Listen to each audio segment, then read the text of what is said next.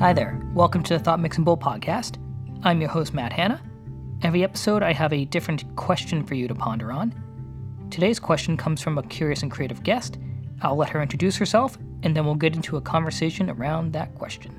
My name is Elizabeth Alexander, and I am an art educator. So I teach sculpture and drawing at the University of North Carolina School of the Arts. I'm in Winston-Salem, North Carolina currently, recent transplant from the Boston area, so I still don't fully identify as a Southerner. And I make installations, sculptures, collages out of deconstructed domestic materials and environments. Cool. Yeah. We'll include links to check out your website and take a look at that stuff too, because it is kind of hard to describe without looking at it. It is. Yeah. So yeah, it's not a great elevator conversation. Well, that's why you make the art, because you can't say it, right? Exactly. Yeah. So cool. Well, the purpose of this podcast is that people come on with a question that they think is fascinating or important, and that's on their mind, and that they think other people aren't thinking or talking about too much. So I was curious what your question was for this episode. So my question was, and I admit I don't think it's something that people aren't talking about. I think it's actually a sort of elephant in the room of a lot of artist studios, is when you know something is finished. And as a teacher, I deal with that with my students a lot. A lot of the times, actually, they decide that a work is finished because it's handed in for critique. And, a major thing that we discuss is the work doesn't die at critique. You can keep working on it. And there's actually a wonderful opportunity where you get all this feedback and you can keep developing it. But it was a big critique of my own work a lot, where the way I decided that my work wasn't finished, or that my work was finished, was ambiguous. It was it seemed arbitrary, and it kind of was arbitrary. It was just, either it was due, it was the material ran out, or, I filled the room and the room is filled, so it's finished, so there wasn't really a lot of decision making happening. And that kind of turned into the way I define my process, which is this sort of guideline for all of my work now, or almost all of my work, in that I take a finite amount of material and deconstruct it, and then make a work that's the sum of those parts, and only those parts. And I don't think, if that wasn't a thing that I was battling with so often, I don't think I would have actually come to this way of working as easily.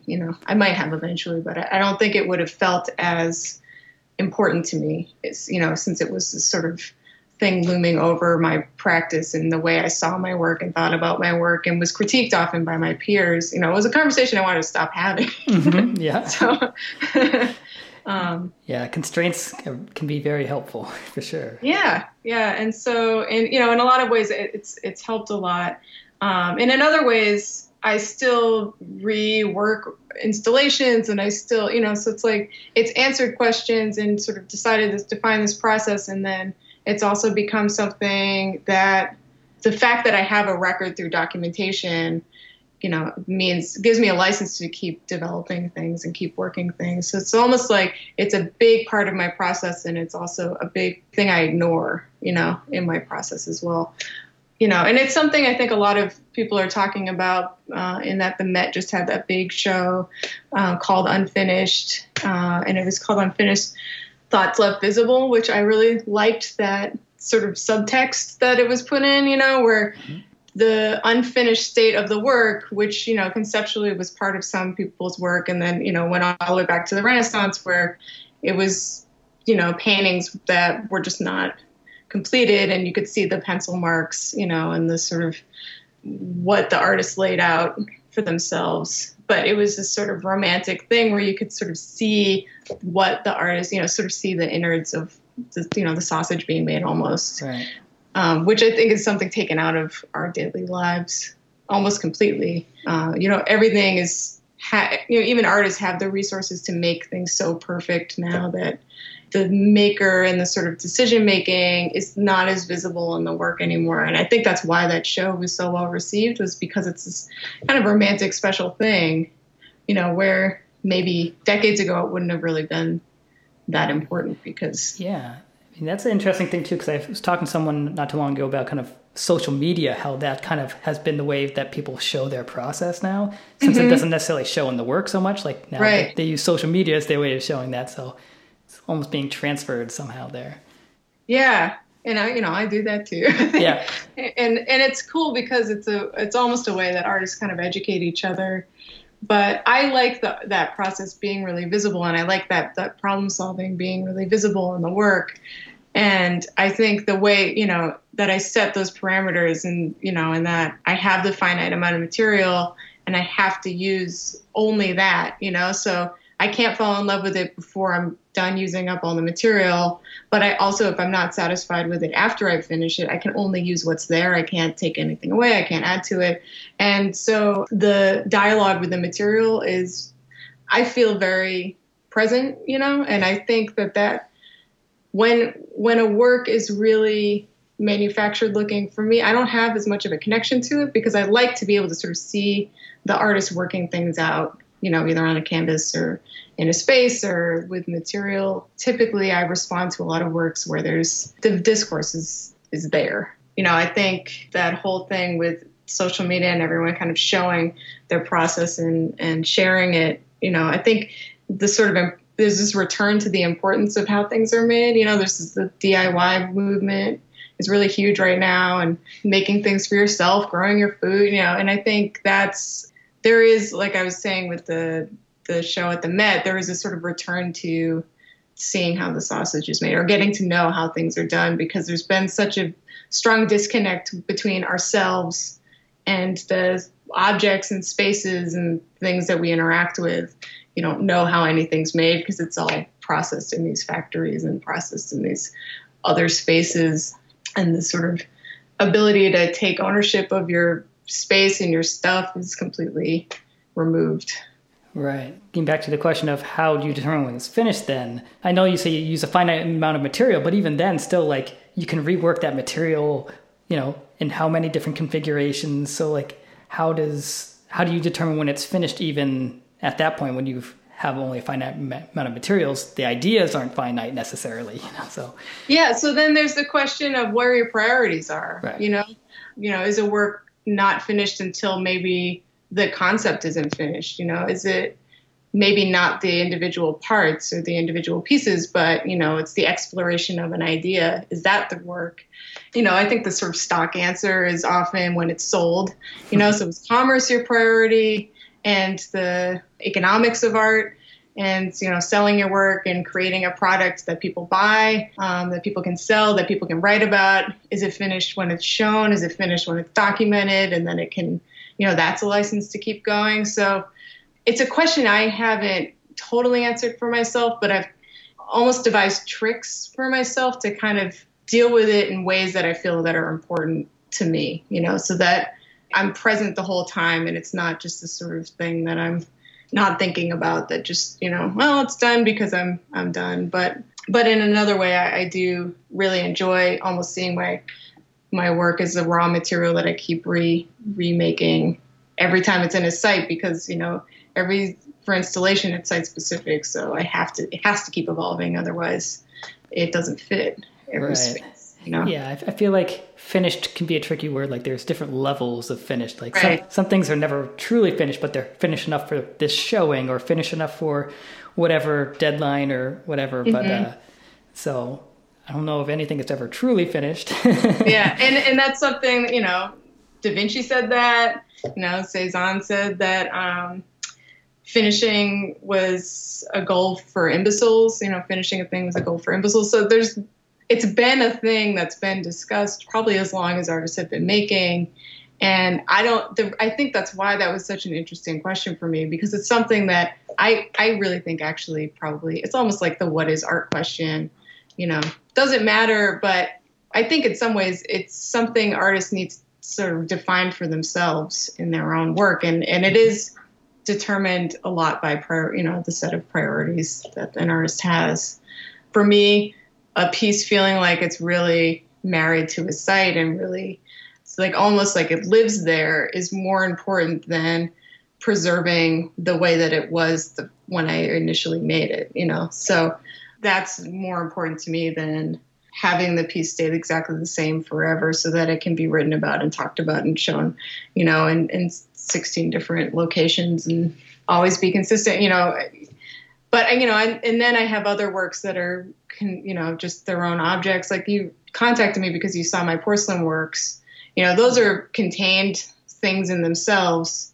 So, different bodies of work have different determining factors of can they stay live and keep evolving, or, are they complete in themselves and do they need to keep moving forward? And I think that's, it's okay to have different conversations with your work in your studio and different determining factors for when a work can kind of carry on as the way it is forever or carry on as something new every time. Yeah, it's interesting. It's tricky because everyone goes through this question of what is finished, but it's also like even every time you get to a different creation, the question is different too, because the situations are always different. So it's almost like you can't just come up with a straight line. This is what it means to be finished, because it's it's different every time.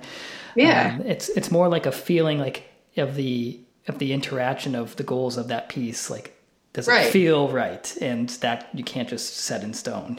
That just has to be in the moment. Does this feel right?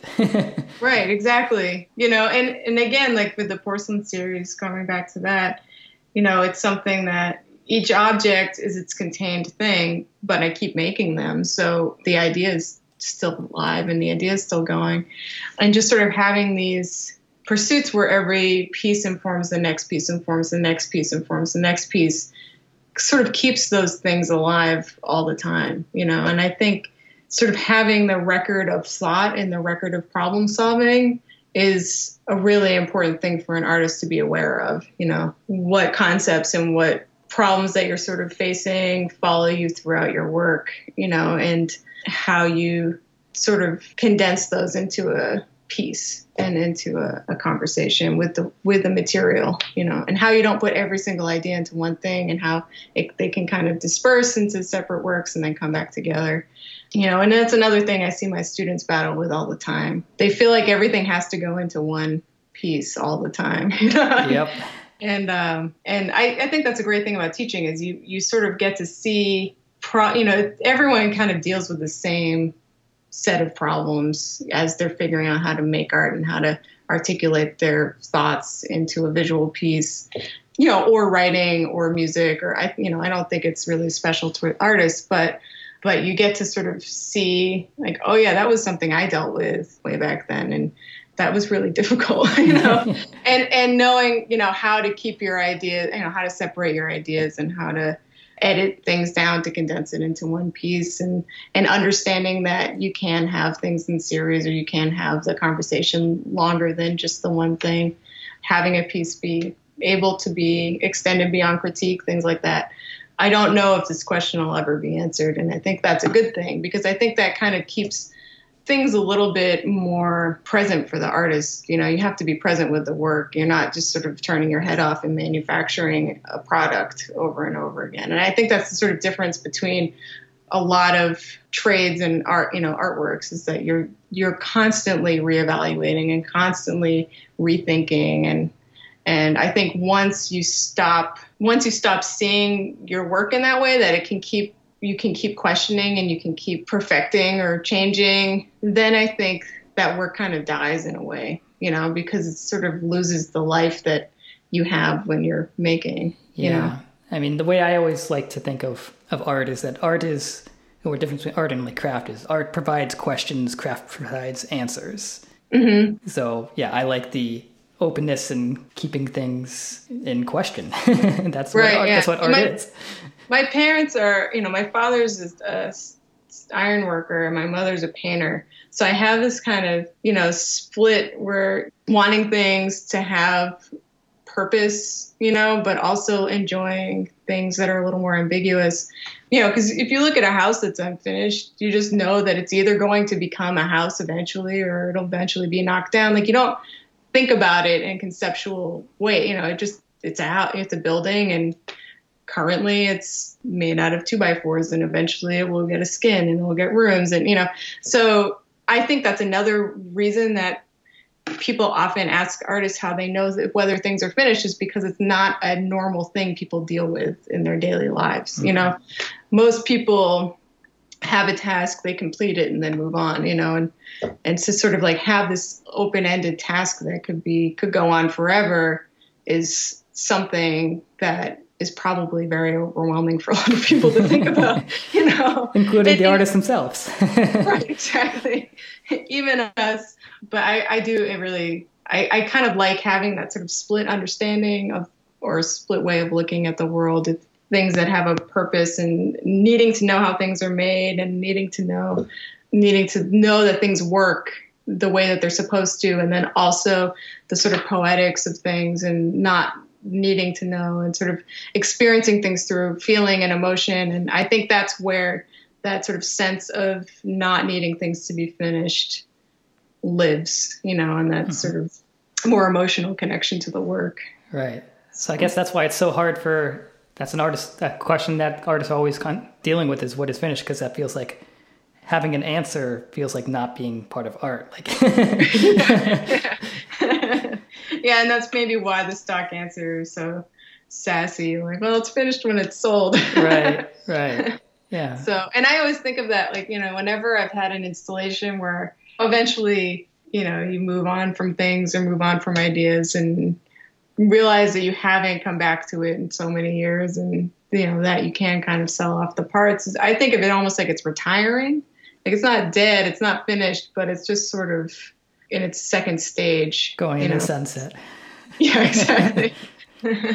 You know, and I've heard like Janine Antoni talk about things being unfinished in a way of, you know, like unmaking art and making the process visible. And that's like part of her concept is making the invisible visible, the invisible parts of art and the invisible connections to objects. And you know, what I was talking about, where things, we kind of take a lot of things for granted and don't really think about how they're made, and sort of unmaking that. And I think about that a lot with my work too, that sort of deconstructed nature of my work, which is visible on purpose, and how I sort of give myself this ability to have it always look like it's in flux. And I think that sort of presence of time and presence of flux is also a major part of my work.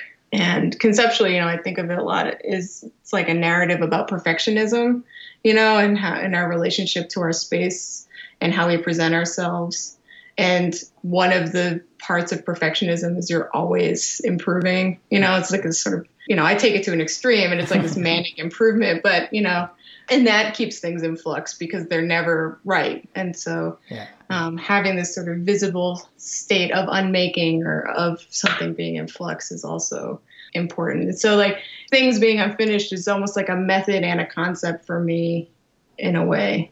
Mm-hmm. So yeah, it's all very interesting. I mean, this is something, obviously, like if you're doing with your work for years and years, is something that we could talk about for a very long time. But are there any kind of like closing thoughts you want to say to kind of tie up this idea in your head? Well, I think for one thing, this seems like almost a show about artists for artists, and talking about making and talking about the problems that we face. And I think in thinking about whether or not something is finished, it's really important for artists to really define for themselves what their priorities are and give themselves the ability to be okay with the fact that you might be pursuing something for a long time, and that you can kind of have a wake of things in that pursuit that might feel resolved, but, you know, it's okay that you're not done with it. Because I think a lot of artists, it's an uncomfortable place when you're sort of constantly, and that's why we're always pursuing something, because we're kind of always trying to chase these unanswerable questions. Mm-hmm. And so I asked a question that I don't know the answer to, and sort of like deciding that that's okay.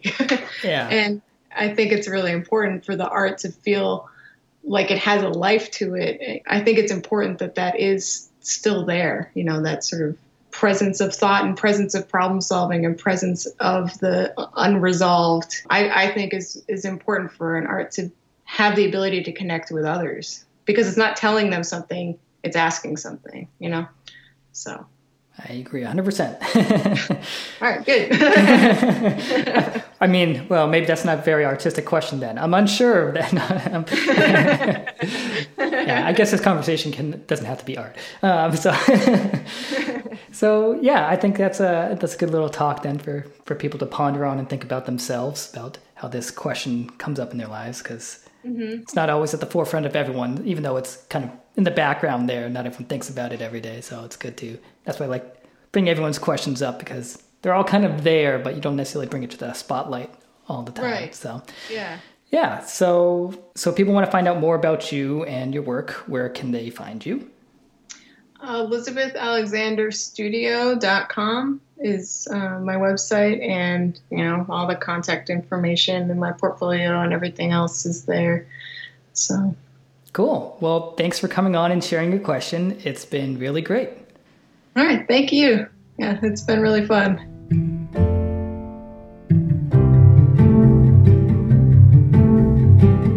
So I hope you enjoyed the conversation with Elizabeth, and I hope that you'll think on that question yourself and how it applies to what you're doing. You can find Elizabeth and her work where she mentioned, and you can find me at thoughtmixingbowl.com. If you like this conversation and want to hear more questions, you can also head on to the website, or you can subscribe on iTunes or SoundCloud to hear more podcast episodes. And if you want more information about supporting or joining in Thought Mixing Bowl, you can head on over to thoughtmixingbowl.com, and there you can find out more information. So that's it. Until next time, take care and be awesome.